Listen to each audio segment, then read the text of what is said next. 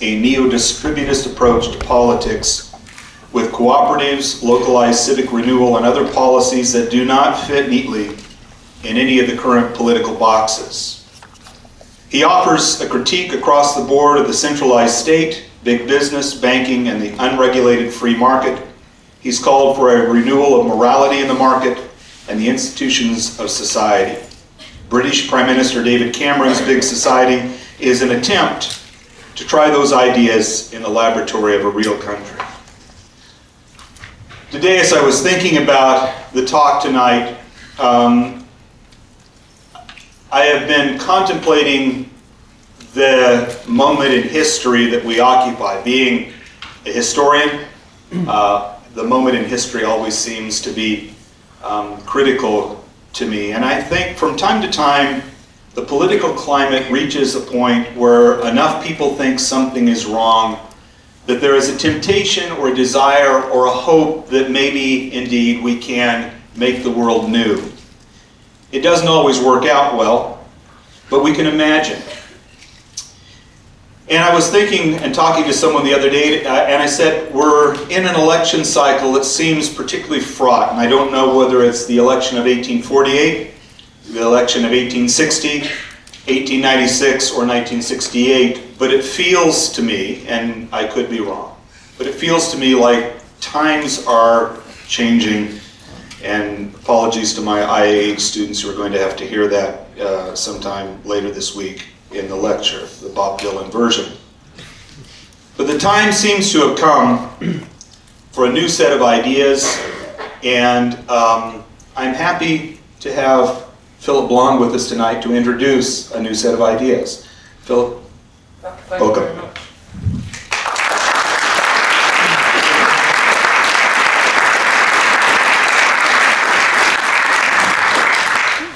There's a great danger in being associated with a new set of ideas, because the minute you introduce them, people say, I always thought that, we're doing that.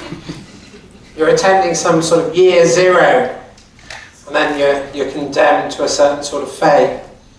But I think, and I completely agree, we are in a new situation.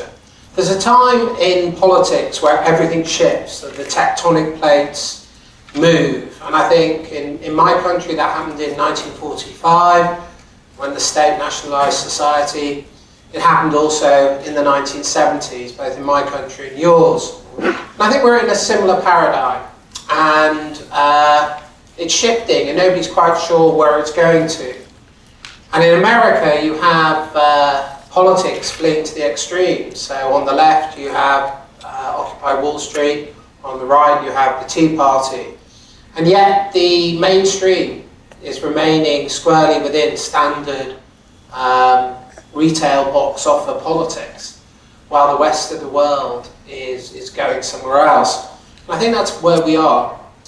So what I'd like to offer you tonight is my account of where we are, what's gone wrong, and then I think together we might discuss how we can fix it. So what I want to do is I'll do the philosophy first, because I know that's what puts most people off, so I'll get over it, and then we can proceed from there. What I want to suggest to you is that since really after the Second World War, we've had the same project being delivered by two separate parties. That actually the left and the right, though we like to think of them as opposed, as oppositional, as offering us fundamentally different solutions, has in fact offered us the same solution. And what we've been offered, whether we realise it or not, is a form of liberalism.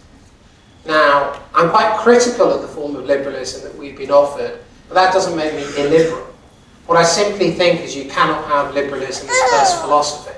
And when I use the word liberal, I don't use them in the way that it's commonly taken in America to mean on the left, and in some sense an endorsement of something contemporary.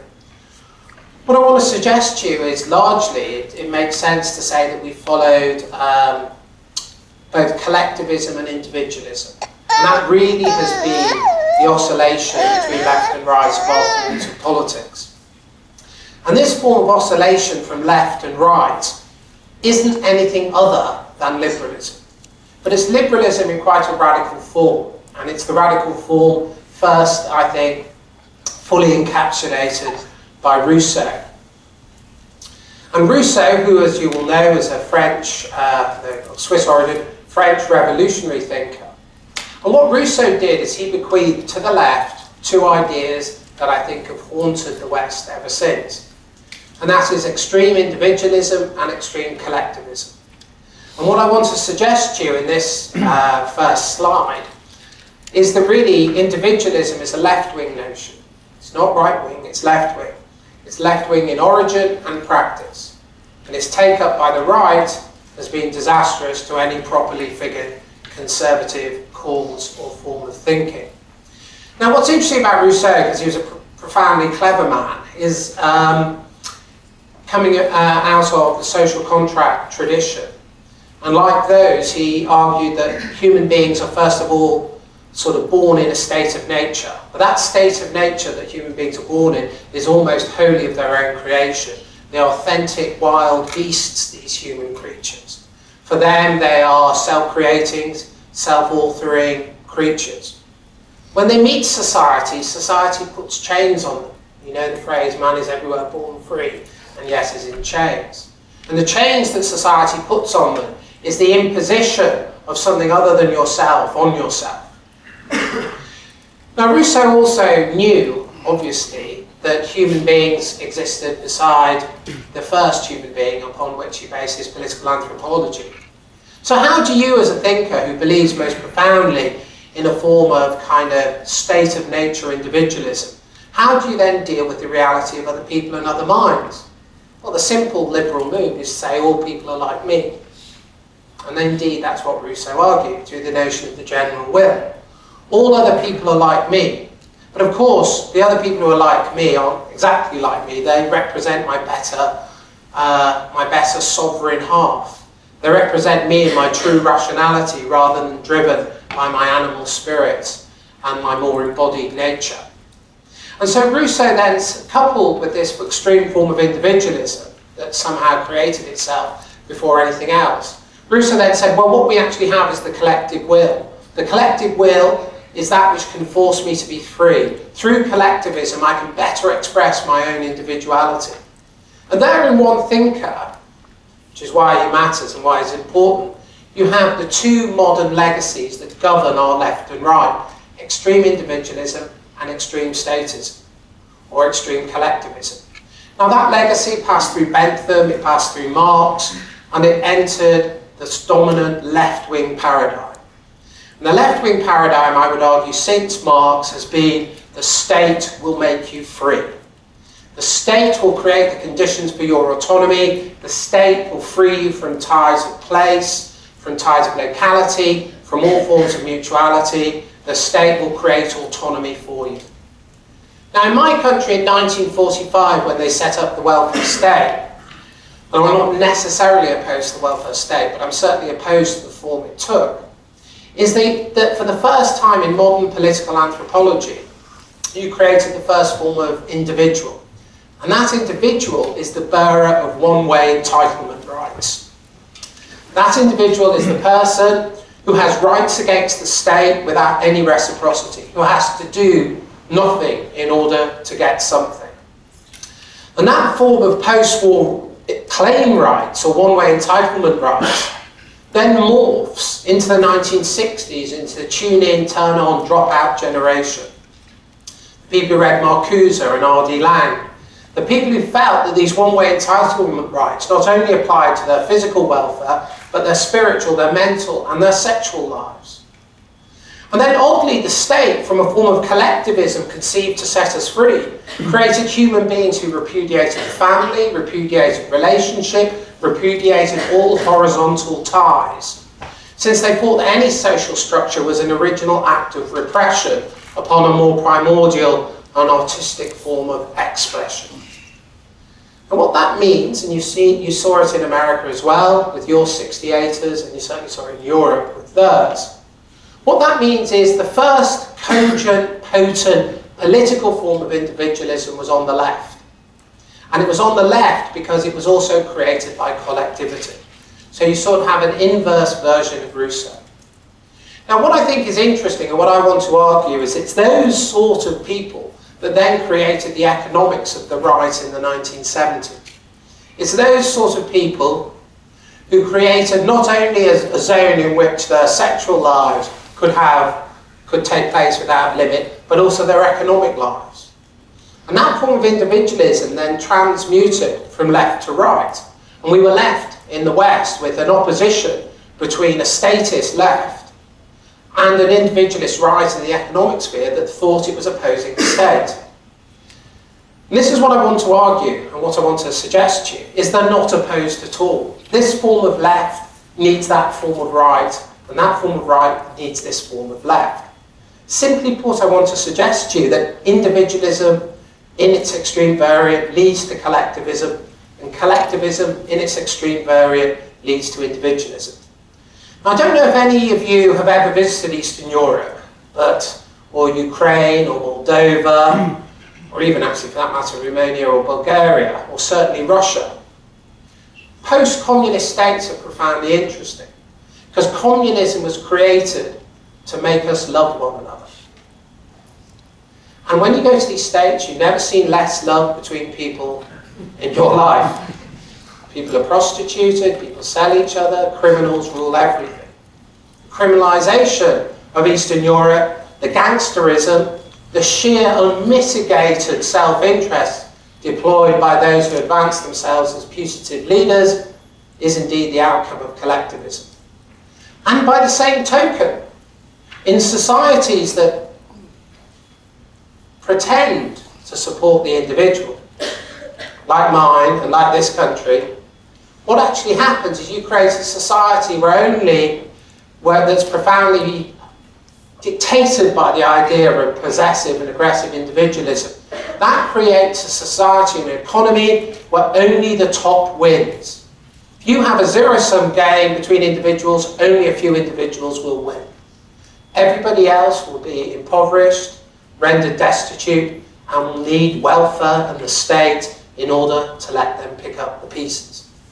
So what I want to suggest to you is that this left-right opposition isn't an opposition at all, because the orthodox left and the orthodox right have both produced the same phenomenon, which is massive concentration of wealth and power, increasing destitution, impoverishment, and a stripping away of agency and potency for an increasing number of the population. And what I want to suggest to you tonight is that's the real politics. And the real politics is how the old left and the old right have stripped capital, power, sociality, democracy even, and agency away from an increasing number of people. So much so that I would argue we're now approaching a new era of serfdom. Those of you who read political economy will know Hayek's road to serfdom. I believe we've actually trod that road and we're perilously close to it. We're creating a deeply insecure populace, both in my country and yours, that's increasingly dependent upon the state because wages no longer deliver. Anyway, more of this anon. And we're not even past the first slide, so you must all be terrified. And you're right to be. I think that's enough philosophy for now.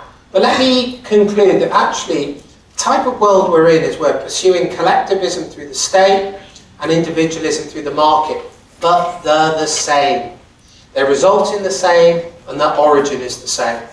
And it's a form of aggressive left wing in the sense of revolutionary liberalism that aborts all prior traditions. So let's see what it results in. What I want to suggest is there's almost three problems that the dominant form of politics that we practiced on left and right have created. First of all, a social problem.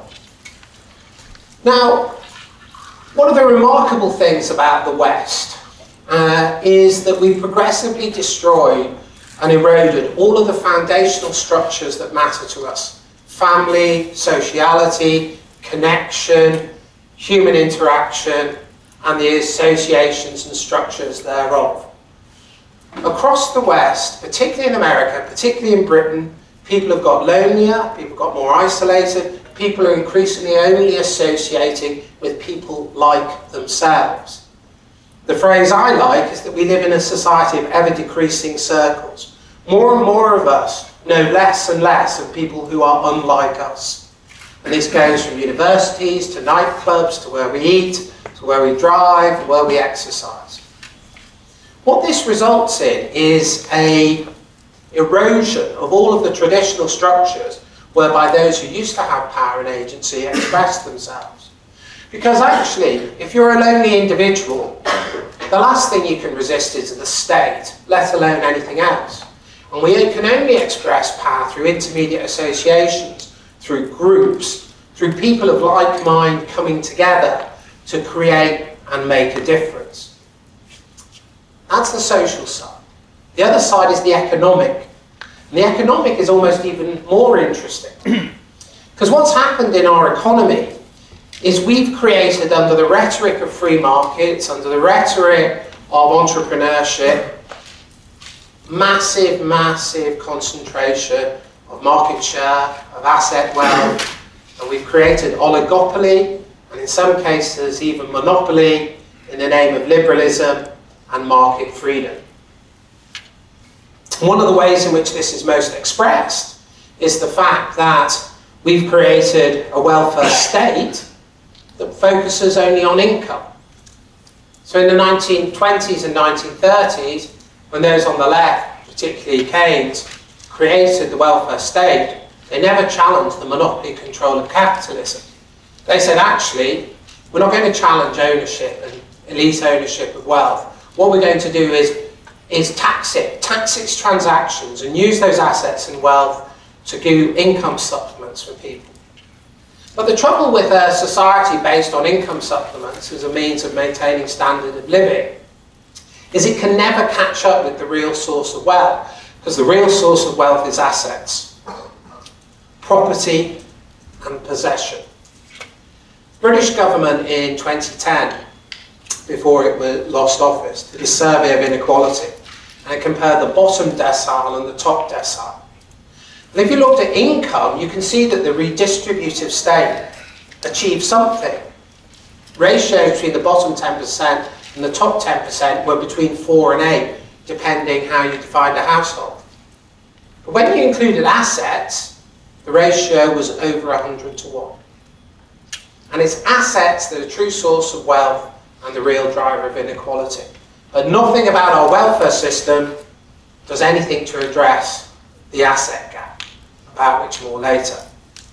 So to conclude, what I want to suggest to you, and this is only the second slide, is that power has concentrated in the state. That the state, instead of being an agency of genuine democratic power, is an agency that has centralised power. One way to understand this is the way in which representational democracy has destroyed participative democracy. And not only has representational democracy destroyed participative democracy, but the proxy representatives you elect are more terrified and more open to manipulation by big money than they are by you.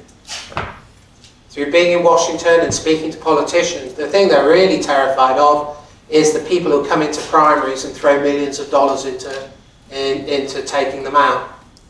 And actually your political system is the most open to corruption by money that I've seen in the developed world.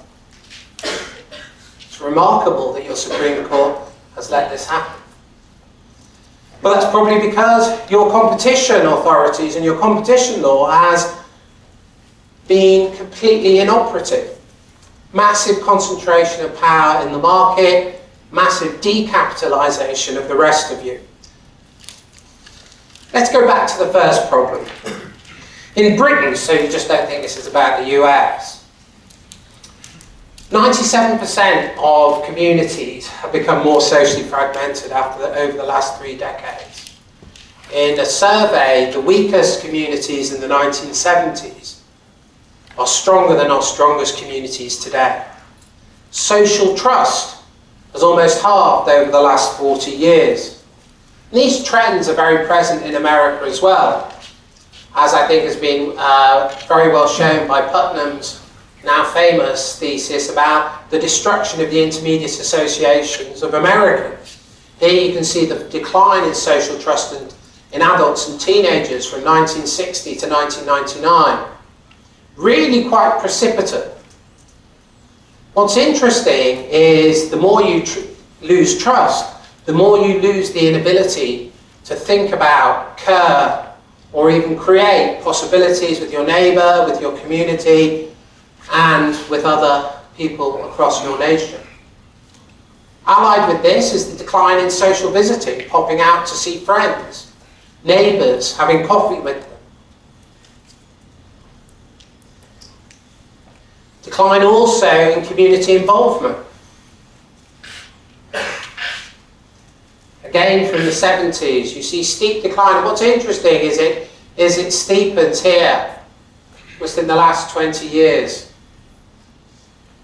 More and more people are getting less involved, seeing less people, trusting people less. Now, you might think, well, so what? But what's interesting, if you look at something like the family, in Britain, for example, we're almost approaching a situation where 50% of children are born outside of marriage. You might think, well, that doesn't matter, choice, freedom, it's fine, everything's good. But actually it does matter, and it matters because the life chances of children born to cohabiting parents are much, much worse than for those whose parents are married. Why? Because, and this is for the OECD, this isn't just for the UK, this is for the OECD. By the time a child is 5, if they're born to parents who aren't married, 43% of those relationships are broken up. So by the time a child is 5, nearly half of the relationships that that child is born into have ended. And in effect, they become a one-parent family. For married couples, that figure is 8%. So already you see a remarkable difference for the life experience of children. You might say, well, it doesn't matter. One-parent families, I know many good one-parent families, as do I. And I think one-parent families, in many ways, particularly, are deeply noble, and people are doing wonderful things in very, very difficult circumstances. But that shouldn't blind us to the outcome. We know that the outcome for children of one-parent families are negative in almost every single data set you can mention. It's even just as negative if the children haven't experienced the divorce. You see they're more likely to fall into substance abuse, alcohol, mental health problems, criminality, and imprisonment. Worse outcomes in terms of income, in terms of jobs, in terms of educational achievement. We shouldn't be surprised. The family is foundational. And why are we surprised if those who are denied that suffer as a consequence? But what's, I think, illustrative of this is if this is the percentage of families below the poverty line. This is for single mothers with children under 18. It's around 45% of them, just dropping and then rising, are below the poverty line. Against single fathers, which is almost half, and against married couples, which is less than 10%. So I think it's a very stark, I'm not trying to argue causation or correlation. I believe in evidence-informed policy, not policy-led evidence-making or evidence-led policy-making. I think that gives you an indication. Let me turn to what I think is the most telling slide. All of you want good jobs, some of you have them, those that don't want them. The frightening thing is, even if you get a job, it's not necessarily going to deliver for you. This line here is GDP. This is the GDP cake since the mid-70s. Look how precipitately it's rising. Look how big the cake is growing. Remarkable. Well, if trickle-down theory works, if the idea that, if we grow the whole, we'll get a bigger part works, then we shouldn't see this. This is median wages for males, falling since the mid-1970s. This is median wages for all workers, male or female. Lower, just, or stagnating since the 1970s. This is the entry of women into the workforce. Rising, but not markedly so. What does that graph tell you? That graph tells you that wages, what you earn, is getting less and less of more and more. That's remarkable. The highest return to wage labour was in 1968. Ever since then, it's been falling or stagnating. And then if you're in the bottom deciles and you're male, it's even worse. Then GDP's going like that, and your wages are going like that. So if wages aren't delivering, if wages are giving you less and less and more, what are the consequences of that? Well, quite marked. This is earnings inequality and mobility in the United States. And you can see how quick, this is 1970 again, where the other graph commenced. And you can see an enormous rise in inequality for men, women, and all workers. Now, I don't believe in equality. I'm not an egalitarian. I believe in equity. But nonetheless, I think that the rise in inequality testifies to something else.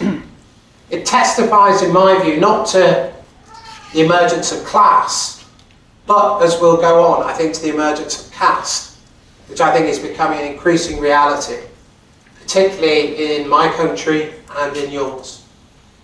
So what is the economic problem in the United States? Concentrating assets, rising debt, and poverty, and stagnant mobility. Very quickly, the top 20% of Americans hold nearly 85% of total wealth.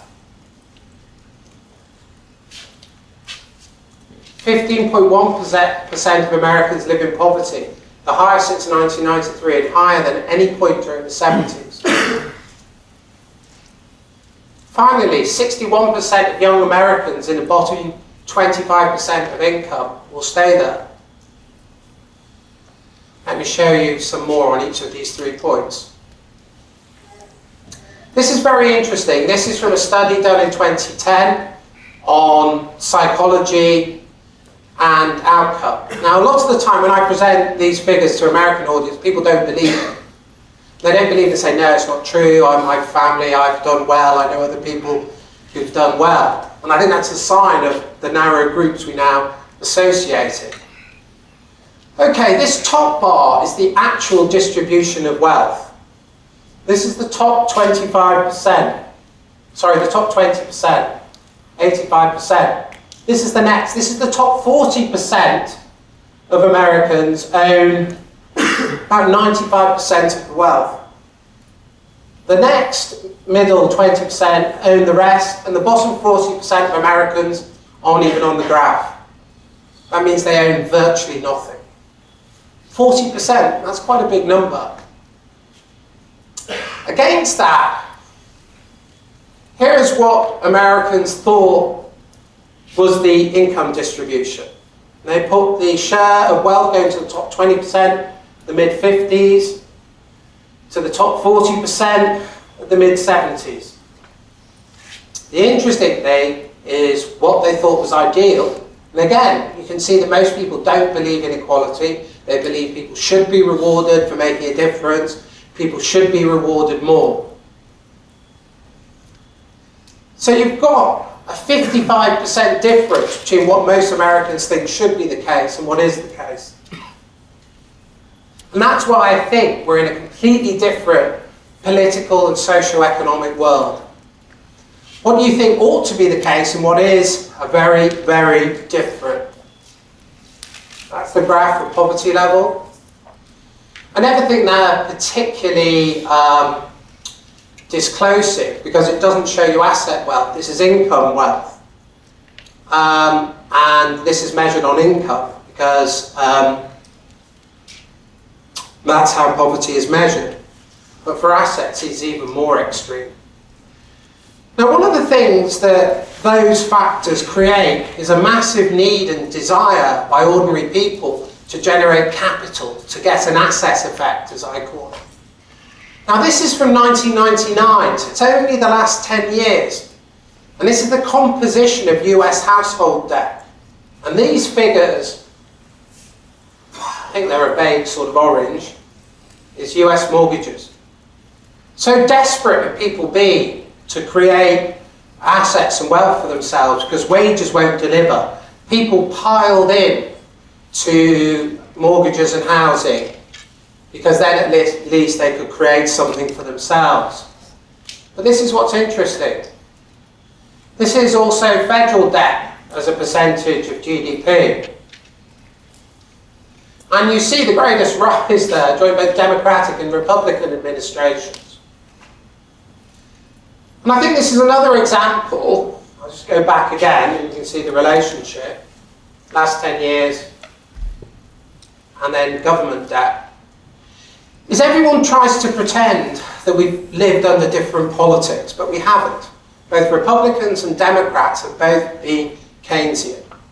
They've only differed in the vehicle that's delivered government stimulation or economic stimulation via debt. We've had privatised Keynesianism using households, and then we've had it driven by the government to both bail that out and increase it when households can't deliver.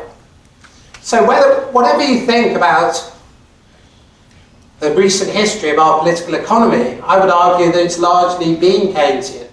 And the fact is, no one else can bear any more debt burden. It's not clear to me that any other stimulation will deliver the type of economy that we all want. Now remember the other element I talked about, social mobility. This is from the Pew Economic Mobility Project. Now you can't quite see it, so apologies for that. This is intra-generational, so that's your generation. 61% of Americans in the bottom quarter of the economic distribution will remain there. 63% of Americans in the top will remain there. Now Americans like to think, as do people in my country, that they're in a society where you can get ahead, where you can make a difference, where you can create the outcome that works for you. Actually, the worst places to be if you want to get ahead are in the United Kingdom or in America. There they have the highest correlation between parental income and your own income. The OECD did a survey in 2010 of social mobility. The UK was the worst, followed by Italy. There are reasons for that we can discuss another time. And the United States was third. The best predictor in my country and yours of your outcome is your postcode or your zip code where you're born. It's the single most reliable indicator of everything. And these are the countries where we've had 20, 30 years of endless rhetoric about getting ahead and entrepreneurship that transforms outcomes.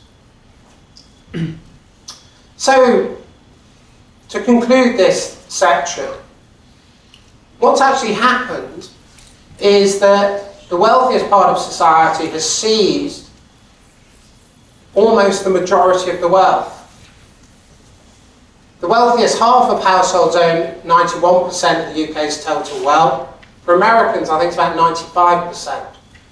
No, it's the wealthiest 40%, I think, own about 95%.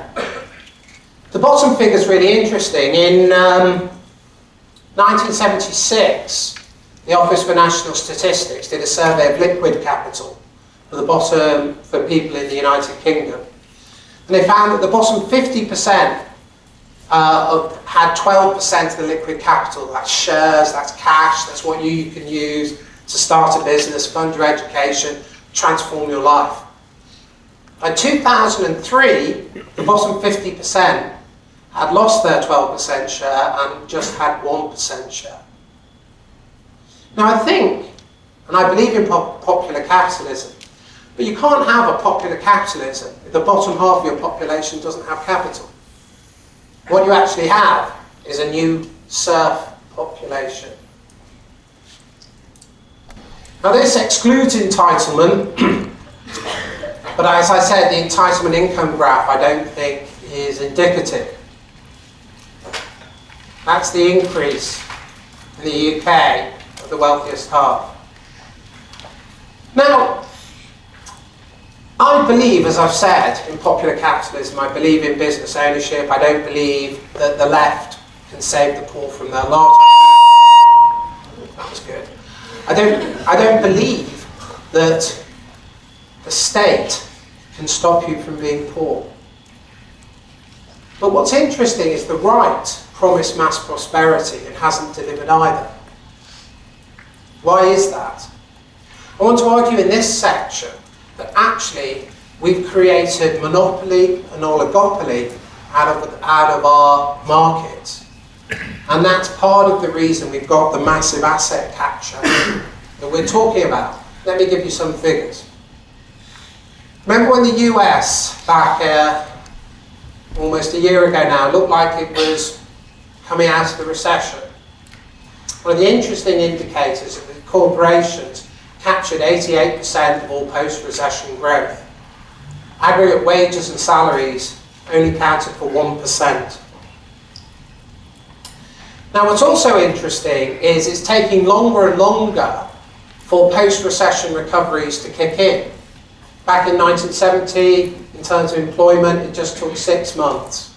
1985, 1982, 12, 2001, 38. And we're still not at the end of the current situation. Now, why is that? Now, it's going to be multifactorial, all events are. It is something to do with new technology, it is something to do with skill levels, but it's also something to do with the destruction of your small and medium-sized businesses. It is also something to do with the increasing capture of market share by oligopolies or indeed by monopolies. Let me give you some figures. This is market share of the 4 largest firms in selected retail industries, 1992 to 2007. So these are your 4 largest players. What market share? Well, food and beverages more or less doubled in under 20 years. Health and personal care stores, market share of the dominant players more or less doubled. General merchandise, now it's up to 3/4. Supermarkets, more or less, not quite doubled. Bookstores, really quite shocking. In 1992, the 4 largest players had 41% market share. Now they've got 71%. Computer and software stores, 26% market share for the 4 largest operators. 2007, 73%. So what does this mean? This means that, curiously, in a society that believes in competition, believes in the free market, the dominant players are getting more and more of that cake that you saw increasing. We can see this also in the gross profits of the 200 largest US corporations as a percentage of total gross profits. That's all profits that were declared in the economy. You can see increasing market concentration. You see here a dip, and what I think is interesting is that is the liberalisation moves where people try to break open and introduce competition. You then see its reversal and its gradual rise again. And you see that not just in gross profits, but also in revenue. Again, massive rises. Again, the drops when genuine competitive industries were opened up. But again, the rise. Why is this? Well, it's largely because we've stopped enforcing competition law in Europe and in America. And that's largely because we followed Chicago school competition law policy. And what they said is, The only measure for competition is low prices. And if we can deliver low prices, that will break monopolies, because monopolies can't deliver low prices. Oh yes, they can. Let's go into Walmart. And precisely because increased market share allows you to charge less profit per item, you can actually squeeze out almost any other form of economic competition. And that's why the American high street, of which there are fewer and fewer, is now dominated by these big multiples. And what this means is your chance of starting a business, your chance of creating ownership and moving ahead and making a life for yourself that isn't dependent on wages that won't deliver and then force you to build up debt, is actually rapidly and aggressively decreasing.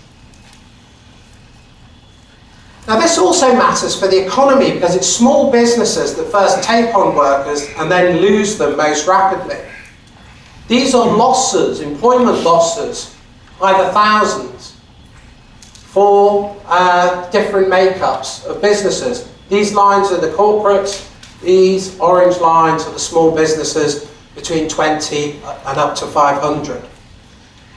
And it's the small businesses that are going to put on the jobs growth and tackle the current US recession. But you can see, just that they've been hit by the recession the most, and the corporates have the greater resilience, unless we can create the conditions for them to grow and expand, we're not going to see a jobs-led recovery in the United States. Now again, what are the consequences of this? So let's go through it. Your wages won't deliver. You've got to put on loads of debt just to stay where you are. You can't start a business. You really can't get ahead. So what do? You turn to welfare. You turn to the state to guarantee your income and your standard of living. And you can see from 1983, just under 30% of US households were receiving some government benefit. And 30 years hence, it's now touching 50%. That's almost exclusively the result of allowing our private sector to become uncompetitive, to refusing to allow people a proper return for their wages or their stakes in life, and for letting market share become concentrated in the biggest players. All, by the way, under the guise of free market policies. Remember, we're told entrepreneurship, ownership, liberty. What did we produce? Dependence, statism, welfarism. Remember how I said at the beginning, both policies were the same? I think we have ample evidence, indeed, that their consequences are. So what can we do? First of all, I think, as in all things, you have to acknowledge the problem. Both the current models of left and right have resulted in the same outcome. Both welfarism on the left and the monopoly capture of the market have encouraged bureaucracy, disempowerment, asset concentration, and have squeezed people out of economic agency, potency, and ownership. And the left has done it with the state, and the right has done it with the market. So a society in which you have welfare, which makes you passive, unwell, and increasingly unable to operate the longer you're in it, walks hand in hand with an economic sector, a private sector that's been captured by the big players. That's the problem. So what can we do? So I'm not naturally pessimistic, and I don't want you to be entirely depressed. God, you sound a bit depressed, I'm sorry. But I want to suggest to you that there are options, and that we can shift and change things and create a new settlement, one I think that's properly American, that genuinely gives us an open and free market and creates a society where people can get ahead. First of all, we have to remoralise the market. We have to be very clear that what we want from our market. For too long, we've accepted the Chicago School libertarian account that actually isolate market from all other goods and it will deliver all goods. This is palpable nonsense. It won't, because it actually isn't following a neutral interest, it's following a vested interest. How do we free it from that? Well, we pluralise the interest the market serves. How do we do that? We relocalise the economy. What does that mean? That means creating funding and asset structures that allow people to make a difference in their own community. One of the reasons that businesses and small businesses find it so difficult is because we don't even have the financial architecture to give them the credit and the support that they need. And too many of our small businesses aren't even able to break through into public procurement. Too much of our government and our local procurement just once more goes with the dominant or oligopolical, I can't even say it, players. We have to recapitalise the poor, which increasingly now means the majority. We have to create new assets and new structures of ownership so people have something to own. Part of that means recreating the model of what the state is. Instead of the state being something that just creates income dependency, we need to think of ways in which the state can, even through that dependency, capitalise its citizens. If you have a need, and if that need is long-term, and if that is the subject of welfare entitlement, you should be able to capitalise those income streams. In Britain, you get a benefit called housing benefit, where if you're unemployed, you get your rent paid. And some families are unemployed for 30, 40, 50 years because poverty is grinding and generational and you can't get ahead. I see no reason why we can't give those families a capital effect so they own their own home and, as a result, cost the state less and actually transform their outcomes. But we can do that for that. We can do it for prescriptions, we can do it for medical conditions, we can do it for any form of wealth that you might receive for your child. And if we can capitalise income via welfare streams, we can create a capital effect for those at the bottom of society. Finally, of course, we have to break open the market by mass and plural ownership. We have to enforce competition law and lower the barriers for market entry. At the moment, everything is written for the dominant players. Pre-tender qualifications exclude small and medium-sized enterprises. We've got to find new ways for bottom-up companies to actually enter the market and compete. And again, one of the reasons why America is in relative decline is because nobody's innovating anymore. And people aren't innovating because dominant companies are rent-seeking, because they make more money by not innovating, by leaving things as they are, because there are no market entrants to challenge them. And if we don't create new market entrants, we create a permanent rent-seeking economy, which is what we risk living in. So what can we do? What have we tried to do in Britain, and what can we do in America? First of all, the primary key is getting people to associate, tackle the atomisation and the individualism of our society that makes people so powerless and so poor by creating associations. And let's create associations about what most people want: ownership, business, economic security. How do we do that? Well, first of all, we change the operation of the state. If we make the state a subsidiary state, what that means is state action has to be as localised as possible. And why not make it as controlled as possible by those citizens? And why not make it controlled by local groups of citizens so they can control the budgets which the state spends on areas or sectors or types? Then we could use government expenditure as a way of starting businesses around which your problem then becomes your solution, because your problem then becomes an asset that can change your outcome. Some more on this. Our first report from ResPublica UK was called The Ownership State. And in this I argue that actually what we should do is mutualise all public services. All state services should be taken over by their workers and run as a business that can contract out and yet perform the public services that everyone wants. Why? Because most public service workers are lowly paid, they're often women, and they're often poorly skilled. And if we can create stakeholding, if we can create asset ownership, in those companies, we can create ownership at the bottom of society.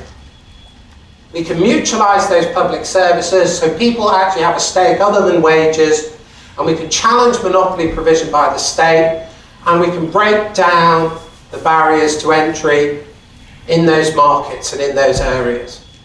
And shockingly and fabulously, these are called cooperatives, workers' cooperatives if you like. The current Conservative government is one of the greatest drivers forward of this, and it's all about creating ownership at the bottom of society. Now what I think is interesting, you think, oh, employee ownership's a bit rubbish, won't really deliver, it's all a bit nonsense, a bit weak. Employee-owned companies have outcompeted the FTSE 100 index every year for the past 10 years by over 10%. Employee ownership is one of the great new drivers of productivity. Let me give you another example. In 2006, for residential and adult care and children's care in the West Midlands, Sandwell Community Caring Trust span out as a mutualised charity. In 2009, they went back and did an audit. And they found that in-house public care for people who were still looked after by the local authority was £658 per person per week. In the new mutualised charity, it was £328 per person per week. So you think, oh, the employees must have been destroyed, the pensions removed, wages cut. Actually, the reverse was the case. Pensions were maintained and wages weren't cut, but sick days per year fell from 22 days per employee per year to 0.3 days. The percent spent on the front line rose from the low 60s to the mid 80s. Patients were happier, staff were happier. They even had a bonus system. This is part of the way in which we can revolutionise our public service delivery, creating ownership and opportunity. Some more reports from us. The Venture Society. Well, what can we do to start? Okay, that's for people already in jobs. What about for people who have problems? What can we do to create them, opportunities for them? Well, we argued that actually we need to create ways in which social enterprises, and social enterprises are non-profits that give 50% of their income to the social good. And they're often started by people in marginalised or impoverished communities, dealing with anything from drug addiction, prisoner rehabilitation, whatever you care to name. We argued for a complete new infrastructure for supporting those people and localising capital funds in order to enable them to get started. But let me give you an example. Crime is a problem. I think that's clear. One of the reasons that we have crime is when people go to prisons, they meet more criminals, and it gets easier and easier for them to commit crime, and harder, that's cold coffee, that's not good, harder and harder to make a difference. Now in Britain, 2 years after you're released, within 2 years, 66% of the cohort that's released from prison will be reconvicted. No, that's not re-offend, that's reconvicted. 66%. Think of all the social and human cost associated from that. However, if they work with social enterprises, often faith groups, often religious groups, that reoffending rate falls from 66% to, in some cases, 15%. It's Blue Sky, for instance, in London. Now that saves the state an enormous amount of money. And social impact bonds are ways in which those social enterprises can go to the private sector and say, fund us for 2 years so that we deliver these outcomes, and the state agrees to pay for each level of reoffending avoided as a result of social enterprises.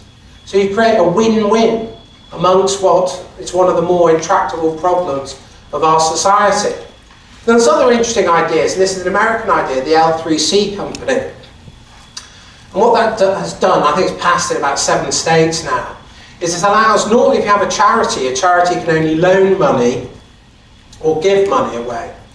What the L3C company structure allows charities to do is leverage charitable money. So they can buy out the risk curve in a new business and make it amenable for normal private sector capital to invest. So for the first time, charitable money can be leveraged in the way private sector money can. And all of this is because we don't need people to be poor. Even people who are poor have massive needs, spend massive amounts of money. But what they don't do is they don't move up their own supply chains. And we need to create the conditions for people who are disadvantaged, or whatever euphemism you want to use, to actually move up their own supply chains and take over public and private sector lines of supply. So people in social housing should be building their own houses on land in places like Detroit, which they own as a result of the labour they put in. And that labour they should learn off other people in the job and spread skills amongst the community. So at the end of building their own houses, they not only have an asset, they have a skill they can sell. And this has happened, and it happens in Europe, and indeed happens in America. Another of the ideas we came up with to really try and make a difference, this is our report, Buy, Bid, Build, it's all available online, all free, is why not give people control, direct control over their own local budgets? Why have it go through a state where we know each layer of management bureaucracy loses you 20% of your frontline budget? So what we argue for is a community right to buy, so communities have a moratorium on publicly valuable assets. They can put together a business plan and buy that asset.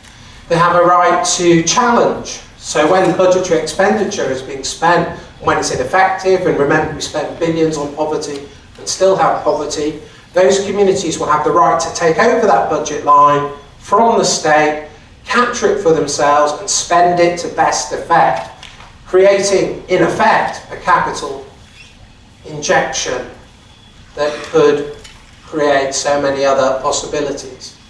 So we're arguing for the takeover of public assets by communities.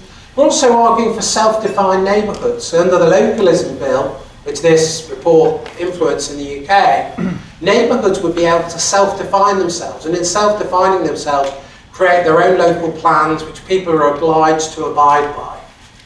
Electing mayors, micro-budgets, etc. And this brokers all sorts of future possibilities, from controlling local policing to creating associations whereby you can take advantage of new buy-in tariffs for electricity. So the fundamental move and shift that we're trying to create here is the idea that the state disempowers and you can reverse take over the state for those communities, and the options for those communities will be radically different. So, I better begin to wind up. It's nearly an hour, I'm terribly sorry. It's the big society, I guess. The new agenda is as follows. First of all, we have to associate to create capital and skills, relationships and friendships. In Italy, they have peer-to-peer business lending because people have known each other for decades. In the US and the UK, we've never been able to create peer-to-peer business lending. So small businesses can't get supported because we don't have the localised banking that we used to have. Got to create new powers of grassroots governance so people, even if they don't have capital, can change the direction and ownership of any form of enterprise. But once our ideas go through and become law, they'll be able to control budgets.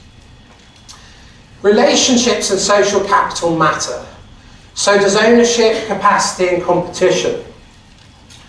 One of the interesting things in Europe where small businesses survive is they don't compete as individuals. That's fatal, because as a small player you can't compete as an individual.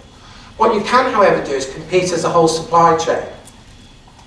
Whole supply chain competition is very successful in competing with transnationals because it enables each business in that supply chain to niche and to innovate.